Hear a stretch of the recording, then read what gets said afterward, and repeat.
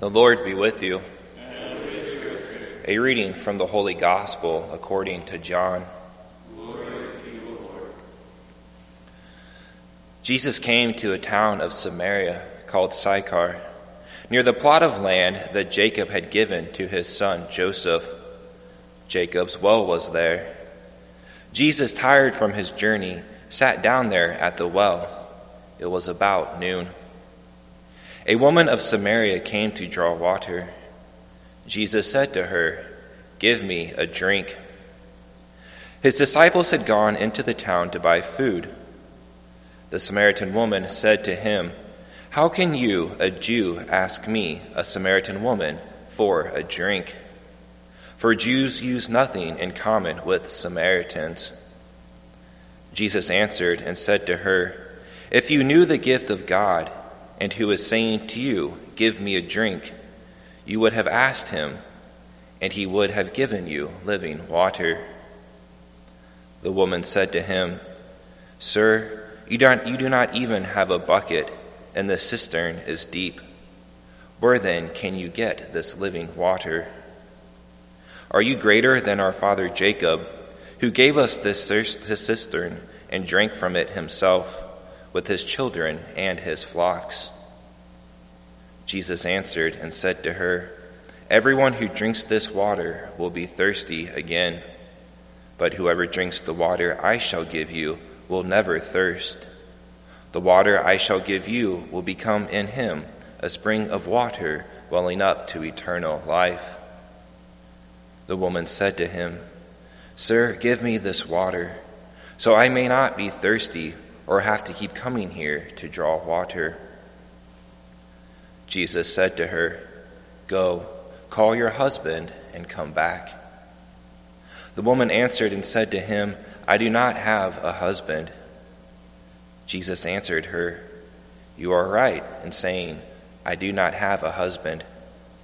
For you have 5 husbands, and the one you have now is not your husband.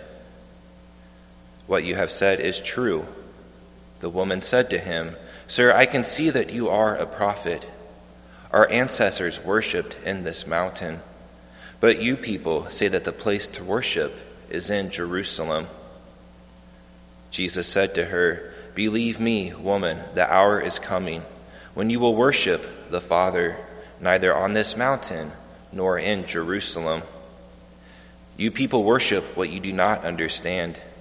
We worship what we understand, because salvation is from the Jews. But the hour is coming and is now here, when true worshipers will worship the Father in spirit and truth. And indeed, the Father seeks such people to worship him. God is spirit, and those who worship him must worship in spirit and truth." The woman said to him, "I know that the Messiah is coming, the one called the Christ. When he comes, he will tell us everything." Jesus said to her, "I am he, the one speaking to you." At that moment his disciples returned, and were amazed that he was talking with a woman. But still no one said, "What are you looking for?" or "Why are you talking with her?" The woman left her water jar and went into the town and said to the people, "Come, see a man who told me everything I have done. Could he possibly be the Christ?" They went out of the town and came to him. Meanwhile, the disciples urged him, "Rabbi, eat." But he said to them, "I have food to eat of which you do not know." So the disciples said to one another, "Could someone have brought him something to eat?" Jesus said to them, "My food is to do the will of the one who sent me and to finish his work. Do you not say, 'In 4 months the harvest will be here'? I tell you, look up and see the fields are ripe for the harvest. The reaper is already receiving payment and gathering crops for eternal life, so that the sower and reaper can rejoice together. For here the saying is verified, that one sows and another reaps. I sent you to reap what you have not worked for. Others have done the work, and you are sharing the fruits of their work." Many of the Samaritans of that town began to believe in him because of the word of the woman who testified, "He told me everything I have done." When the Samaritans came to him, they invited him to stay with them, and he stayed there 2 days. Many more began to believe in him because of his word, and they said to the woman, "We no longer believe because of your word, for we have heard for ourselves, and we know that this is truly the Savior of the world." The Gospel of the Lord. Praise to you, Lord Jesus Christ.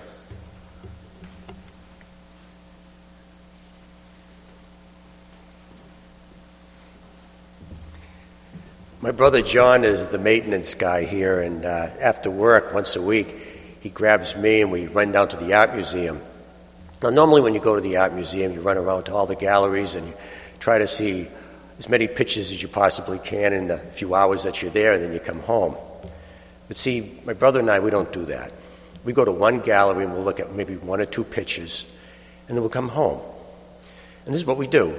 So I stand in front of the picture and I ask myself, what is the story? You say to yourself, well, how can a picture have a story? I mean, there's no dialogue, there's no conversation, there's no scene changes, it's just a picture. Now, but if you look at all the details, a story starts to form. So I'm looking at the picture and I'm wondering why the teacup is on its side and not upright, or why the bumblebee lands on a leaf and not in the flower. Or I think I see somebody's face reflected in that champagne bottle. So the room isn't empty. Somebody's in the room, and I know exactly what they're looking at. And I'm looking at everything. Every detail is a clue, everything. So when I walk out of the museum, I've had a conversation with the artist. I come out with a message because I look carefully. Now, the reason I say all that is because we can approach life like we go to the art museum. We can run around and look at as much stuff as we can get done in a day and move on. Or we can stop and take a really, really good look at our story. And that's what happens in the gospel today. So here's this woman, right? She's a Samaritan woman. She's running a little late. It's 12 noon, and she still hasn't got the water yet. And there's this Jewish guy sitting at the well. Well, she could ignore him because that's probably the proper thing to do anyway. They should ignore each other because they're both different religions. But she doesn't. She stops and has a conversation with her God. And this is how the conversation comes about. They're looking at her story. It's her story that they're looking at. And she's looking at the story, and she finds out that she has five husbands, and the one she's living with now is not her husband. She's looking at her story and says she needs water every day. She's got to come to the well. She also finds out that there's a place where she can go to worship where everybody is welcome. She finds out that she can have eternal life. She finds out that her life is a lot better than she thought because she had a conversation with her God. So here we are in our situation, and maybe we can approach it like my brother and I go to the art museum. We can stop and really take a good look at our life and have a conversation with God and receive the message and see that our lives are a lot better than maybe we thought before.